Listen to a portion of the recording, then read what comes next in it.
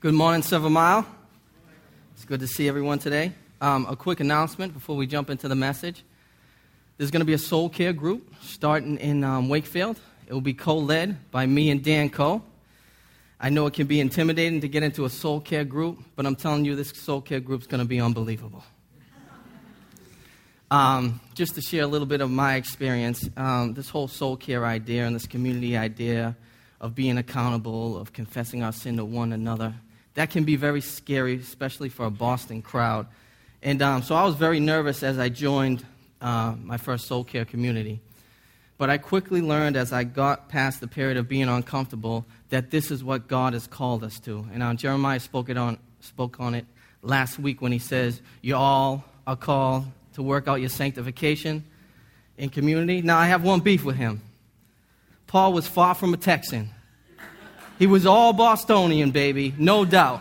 He would have said, you guys would greatly benefit from being a part of a soul care community. So if you don't have a soul care community and you're looking to be part of one, we'd love to have you. You can either see me or Dan, and it's a great way to jump into deeper relationship with your brothers and sisters in Christ. Let's open up with prayer before we jump into the message. Father, we thank you for your love. We thank you that we can be here another morning as a body and hear from your word. We thank you for your grace. I pray that your Spirit would be here to teach us, to instruct us, to shape us, to give us confidence in the work of the cross and the resurrection today, Father. And we just thank you that you will do that. Amen. So, the big question that I want to pose here to start off is, what role does the resurrection play in our justification? Would we have any hope in imputed righteousness if there was no resurrection? And I'm going to give you a quick answer. No. The resurrection is our assurance that we are justified by faith. It is our assurance that we are declared righteous. So I'm going to give you a little story that helped me understand this.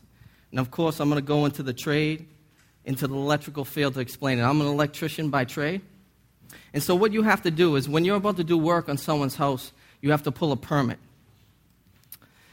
A lot of guys don't do permits, they don't pull permits, and they don't do the work right. I cannot stand when someone doesn't do the work right. When they don't put a J-box in, when they don't put a connector in, when they don't use the proper wire nuts. That bothers me because the work is not done right. Now, this can leave a homeowner feeling unsafe. They can fear, because electricity is not anything to joke with. It's not like plumbing. You'll get wet if something goes wrong. It's not like carpentry. The cabinet's off, but there's not a safety hazard. With electrical work, if you don't do the work right, the house could burn down. You fear for the safety of your children and your household, and you want to make a good investment. So you want the thing to burn down. I just did work on Matt and Grace's house. They had like 400 people living in a 400-square-foot space, so they added on to the house. So I went over there to wire the addition, and so I pulled a permit for the work. I gave them my word that I would do the work right. I did it all according to the code, according to the regulations, the National Electrical Code. Made sure everything was safe. I'm a perfectionist, so every wire is bent the right way. Now, they can't have full confidence that I've done the work right until that electrical inspector comes by and signs off on the permit and gives his approval. They might go to sleep and feel a little unsafe. They might think, who knows, did Joey want to cut any corners to save some money? Did he not put a J-box in? Did he leave a wire that was nicked in the wall? And believe me, I ran into a lot of safety hazards in the house, and I made sure I remedied the situation. But they can not be at peace because they don't know if this work was done right. Even if they want to believe it, they don't know if the work was done according to the law, according to the requirements of the code. Now, when the electrical inspector comes and looks at the work and sees that everything is done right, he signs off on the permit and he gives his approval. Matt and Grace, everything is safe. You can raise your children in this home. You can be confident in your investment, that it's not going to burn down. We know Matt's concerned with that. He's going to make sure he makes a good investment on this addition. And they can live at peace now because now the permit is signed. The resurrection is the signed permit from God that all the work that Christ did is sufficient, that it is enough.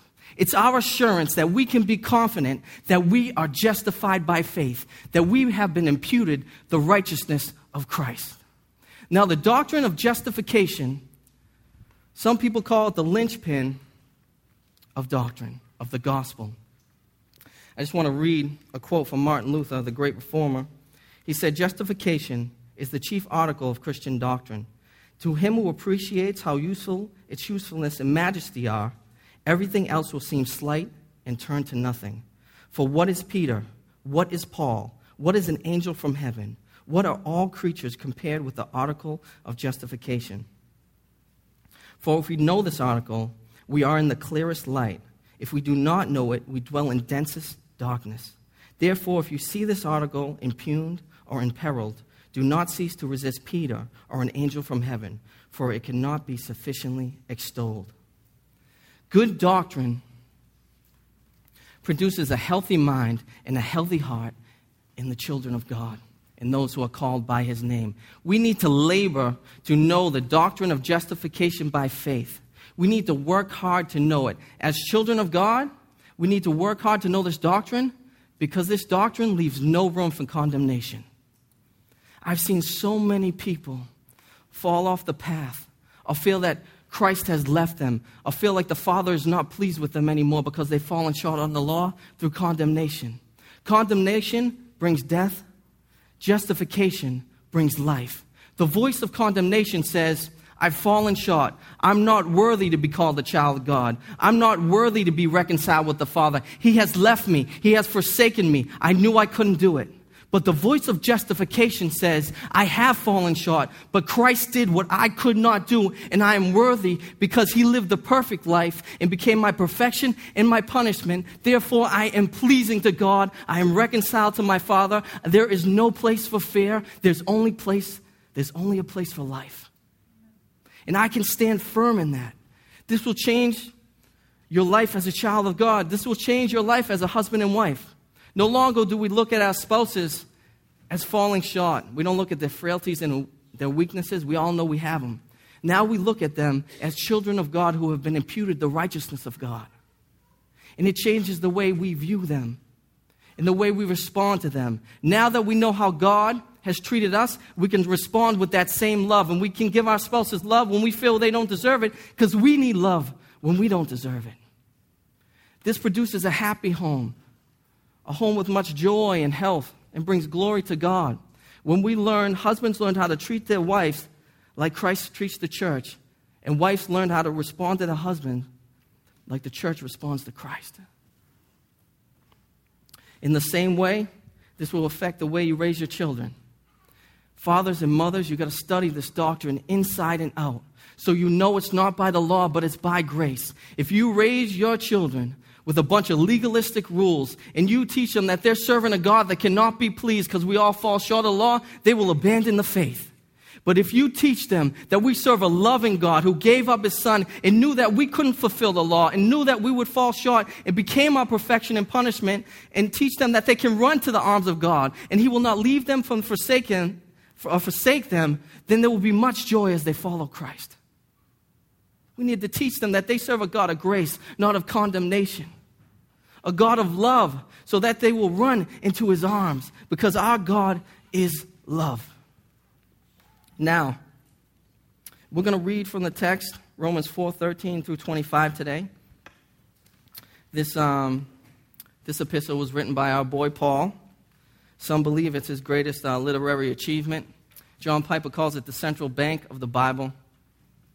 Some of the major themes are the law and the gospel, the significance of Abraham and the future of Abraham. Today, Paul's really hitting on the significance of Abraham. He is saying, and he's making a very appealing argument to the Jews at the church of Rome. Now, he says that Abraham was not justified by the law, he was justified by faith. And let's read the first few verses as we dive in.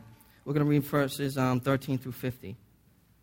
For the promise to Abraham and his offspring that he would be heir of the world did not come through the law, but through the righteousness of faith. For if it is the adherents of the law who are to be heirs, faith is null and the promise is void. For the law brings wrath, but where there is no law, there is no transgression. You've got to understand how convincing this argument would be to the Jews at the church in Rome. They gloried greatly in their relation to Abraham. They put it in first rank to be the seed of Abraham. Now Paul's saying to them, Abraham was not justified by the law, he was justified by faith. This was contrary to everything they've been taught from those who sat in the seat of Moses, in the seat of the law. This was contrary to everything that they were taught to believe. Paul is saying it's by grace through faith that Abraham, even your forefather, who you have great pride in being his sons and daughters, he was justified by faith, not by the law. And the big point he makes is the law brings wrath, but where there is no transgression, where there is no law, he's saying Abraham was pre-Moses. There was no law. So how could Abraham have been justified by the law if there was no law? There were no 10 commandments. There was no law. And so he's saying Abraham could not have been justified by the law. Now, it was helpful. I learned the definition of transgression. A transgression is a violation of a revealed command. So the Jews were held more accountable because God had revealed his law to them, so they would understand this language. And he was saying that there is no transgression where there's no law. Now, he's not saying there's no sin. We look in Romans 2:12 and we look in Romans 5:12, and we know that there's still sin.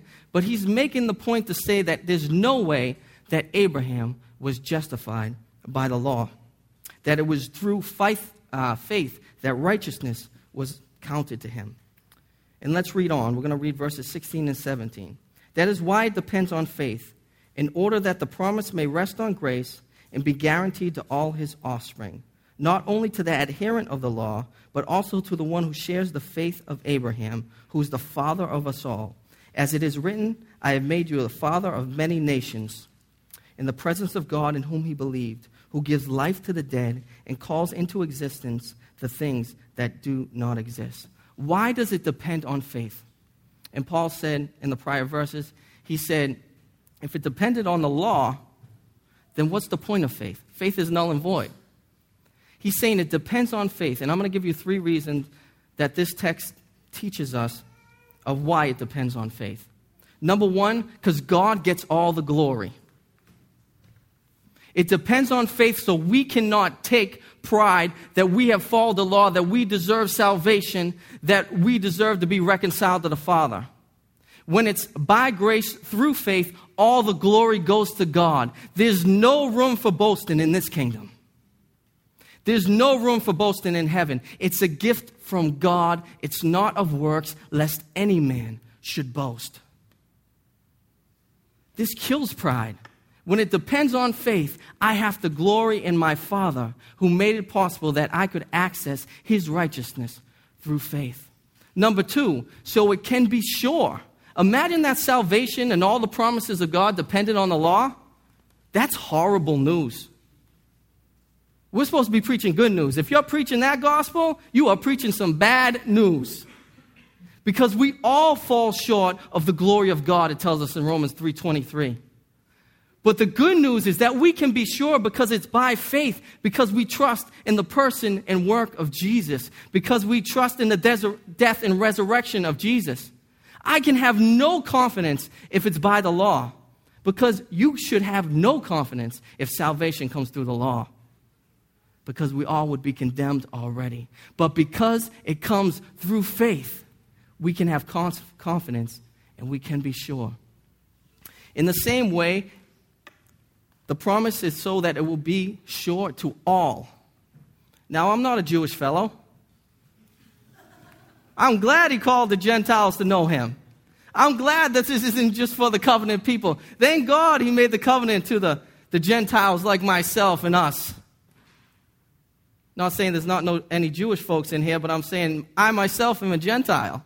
I'm thankful that the promise is to us all. That God, through Abraham, blessed all the nations, not only his covenant people, but he blessed us, Bostonians, Cambridge, Medford, Wakefield. The promise can be sure to all. That's why it depends on faith. Now then Paul goes to commend the strength of Abraham's faith, and let's read on into that portion. We're going to start in verse 18 there. In hope he believed against hope, that he should become the father of many nations.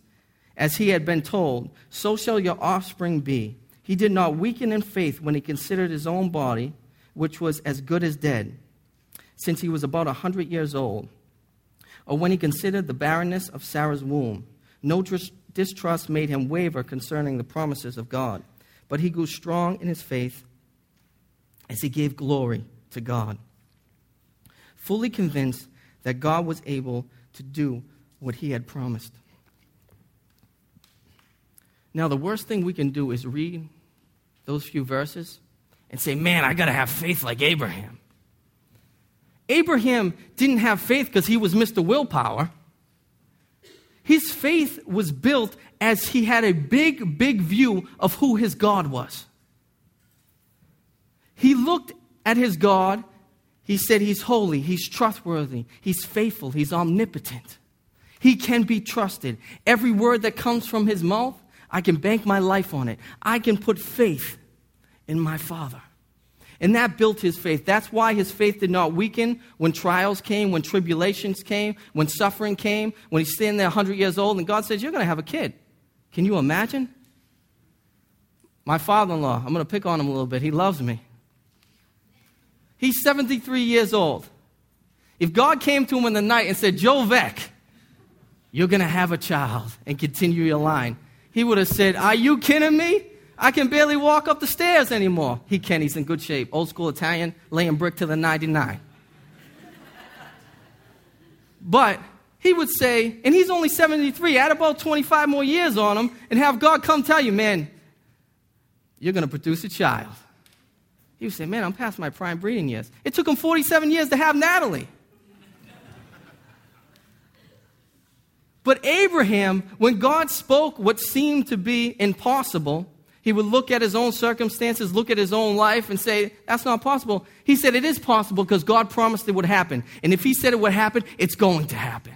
I'm not going to be shaken. I'm not going to be tossed to and fro. I'm not going to go back and forth. I'm not going to be up and down. I'm going to stand fast because my God reigns. And when he makes a promise, I can stand on it. That's why Abraham didn't waver or fall or didn't weaken in his faith, because he knew who God was. And that built his faith. And when we give glory to God, when we trust in God, we bring glory to God. We have no reason not to trust him. We should put all our faith in him. Now, let's read on. Verse 22. That is why his faith was counted to him as righteousness. But the words it was counted to him were not written for his sake alone, but for ours also. It will be counted to us who believe in him who raised from the dead, Jesus our Lord. We got to understand when we read these stories of these Old Testament saints, it's not only for that it would be a good history lesson. They're precedents for direction. God is setting a pattern for us to follow. And this is what Paul's saying. In the same way that when Abraham believed the promises of God, it was counted to him as righteousness.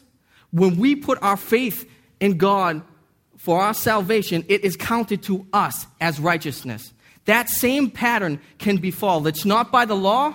It's not by adhering to the law. It's by grace through faith that you are counted righteous. Now, I want to give a little imputation 101.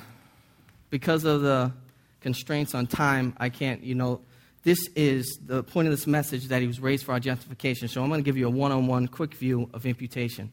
We are all sinners. I don't have to give a great argument for that. You guys pretty much know that. You live with yourself for long enough. We're guilty by association with our father Adam. We're imputed his sin and his guilt. If we look early in Romans, it teaches us that. If you have a beef with that, you've fallen short and broken the law. You've transgressed the law. So we are sinners. Therefore, we should be objects of God's wrath. We deserve punishment. We deserve death. God is both loving and just. You can't separate the two. Someone has to satisfy the divine justice of God. Now, we deserve it. Every one of us. There's not just some people who are misunderstood. You had a bad childhood. You're not a sinner. We're all sinners. And we all should be objects of wrath. God should be pouring it out on us. But what does the God of love do? The God of grace do? He sends his Son to live the perfect life that we cannot live, to die the death that we could not die, and he becomes the object of wrath. He becomes the propitiation for our sins, and he satisfies the divine justice of the Father. This is called the Great Exchange. At least Martin Luther called it the Great Exchange. So, I got a little story for you. Trying to think of the best way to understand this great exchange of our sin, our filthy, disgusting, wretched sin, put on Jesus on the cross, and he imputes his perfect life to us. So we're at Soul Care, and you know when they see you off, everyone just sits in a circle and tells you how good you are. If I knew it was going to be like that, I would have got there much earlier. So we're sitting around, everyone's telling you how awesome you are, and they spent a few months with you, all that good stuff. And I'm there with my whole family. Natalie's there, Talia's there, Kara's there, and also Gordon's there with Elsa and Axel. And so we're sitting there, we're talking. My daughter has this little ambulance that always makes noise when it's not supposed to, like someone's deep in prayer, and she just started up. And she's a little girl. She doesn't really care about a truck. That thing's useless to her. Axel's walking around with this big sugar cookie. Now, a sugar cookie, any type of cookie in a child's world, that's top notch. So Axel's walking around with the cookie. Somehow, Kara gets in front of Axel and makes this exchange. She gives him this ambulance that makes noise when it's not supposed to for the sugar cookie. And I look at Gordon and say, man, that's not a fair trade. And I look at Natalie. Natalie, do you see that? Natalie looks at me and says, Elsa said it's all right. I said, all right. Gordon says, Axel don't care. He never fights over anything. You know, Axel just has that look like, my life is good. My mom and dad love me. I have no worries. Axel didn't care. And they said it was all right. They said, this is a fair trade. This is a good exchange. And I'm thinking, man, that's a great exchange. That kid got a cookie for an ambulance that made noise when it's not supposed to. In the same way, we are imputed the righteousness of Christ for our dirty sin. We got the cookie. That's great news. Now I can stand righteous before God because I stand in his righteousness. God is not pleased with me because I have fallen short. He is pleased because Christ fulfilled the law and he becomes my perfection. I am pleasing to God. There's no condemnation now for those who are in Christ Jesus because we are in Christ. Now, let's wrap this up like Paul wraps this up. He says, who was delivered up for our trespasses and raised for our justification. Now, this is a brief explanation of the gospel, and it's the two hinges which the door of salvation swings on. He was delivered up for our trespasses. He paid the price for our sin so that we could be imputed his righteousness. And he was raised for our justification so that we can have confidence that the work is done right. The permit is signed off. God, the great inspector in the sky, has said Jesus' work was perfect. He met the righteous requirements of the law. It is finished. It is done. Every believer, just like Abraham, can put their faith in Christ and be confident that they are justified by faith. With every step, we are declared righteous. That's why we sing like we do. That's why we love like we do. That's why we're shattered by the grace of God, because it's undeserved. There's no place for us to boast. He was raised, therefore we are justified. How should we respond to this? Number one, you are armed with good news. Tell everybody about it. That's great news. We're not calling them into a system of works. We're calling them into a system of grace where a loving Father is in charge. Where even though we fall short, he didn't. And we are justified by faith. Another great response is what we're about to do. Sing with all our hearts to a God who is worthy. Because we are undeserving sinners who were saved by grace. And that work is finished. Why can we be confident that we are justified by faith? Because he is risen. Amen. Let's pray. Father, we just thank you for this wonderful truth. You're such a good Father. We can't even comprehend how loving you are, that you would do this for us. This exchange doesn't seem fair to us, Lord, but you considered it righteous. And we thank you that you are that kind of God, you are that kind of Father, that we are declared righteous. And it's not by the law, Lord, or we would fall short, but it's by grace, and we'll be singing all of eternity because of this truth, Father. Bless us as we come to worship your name. Amen.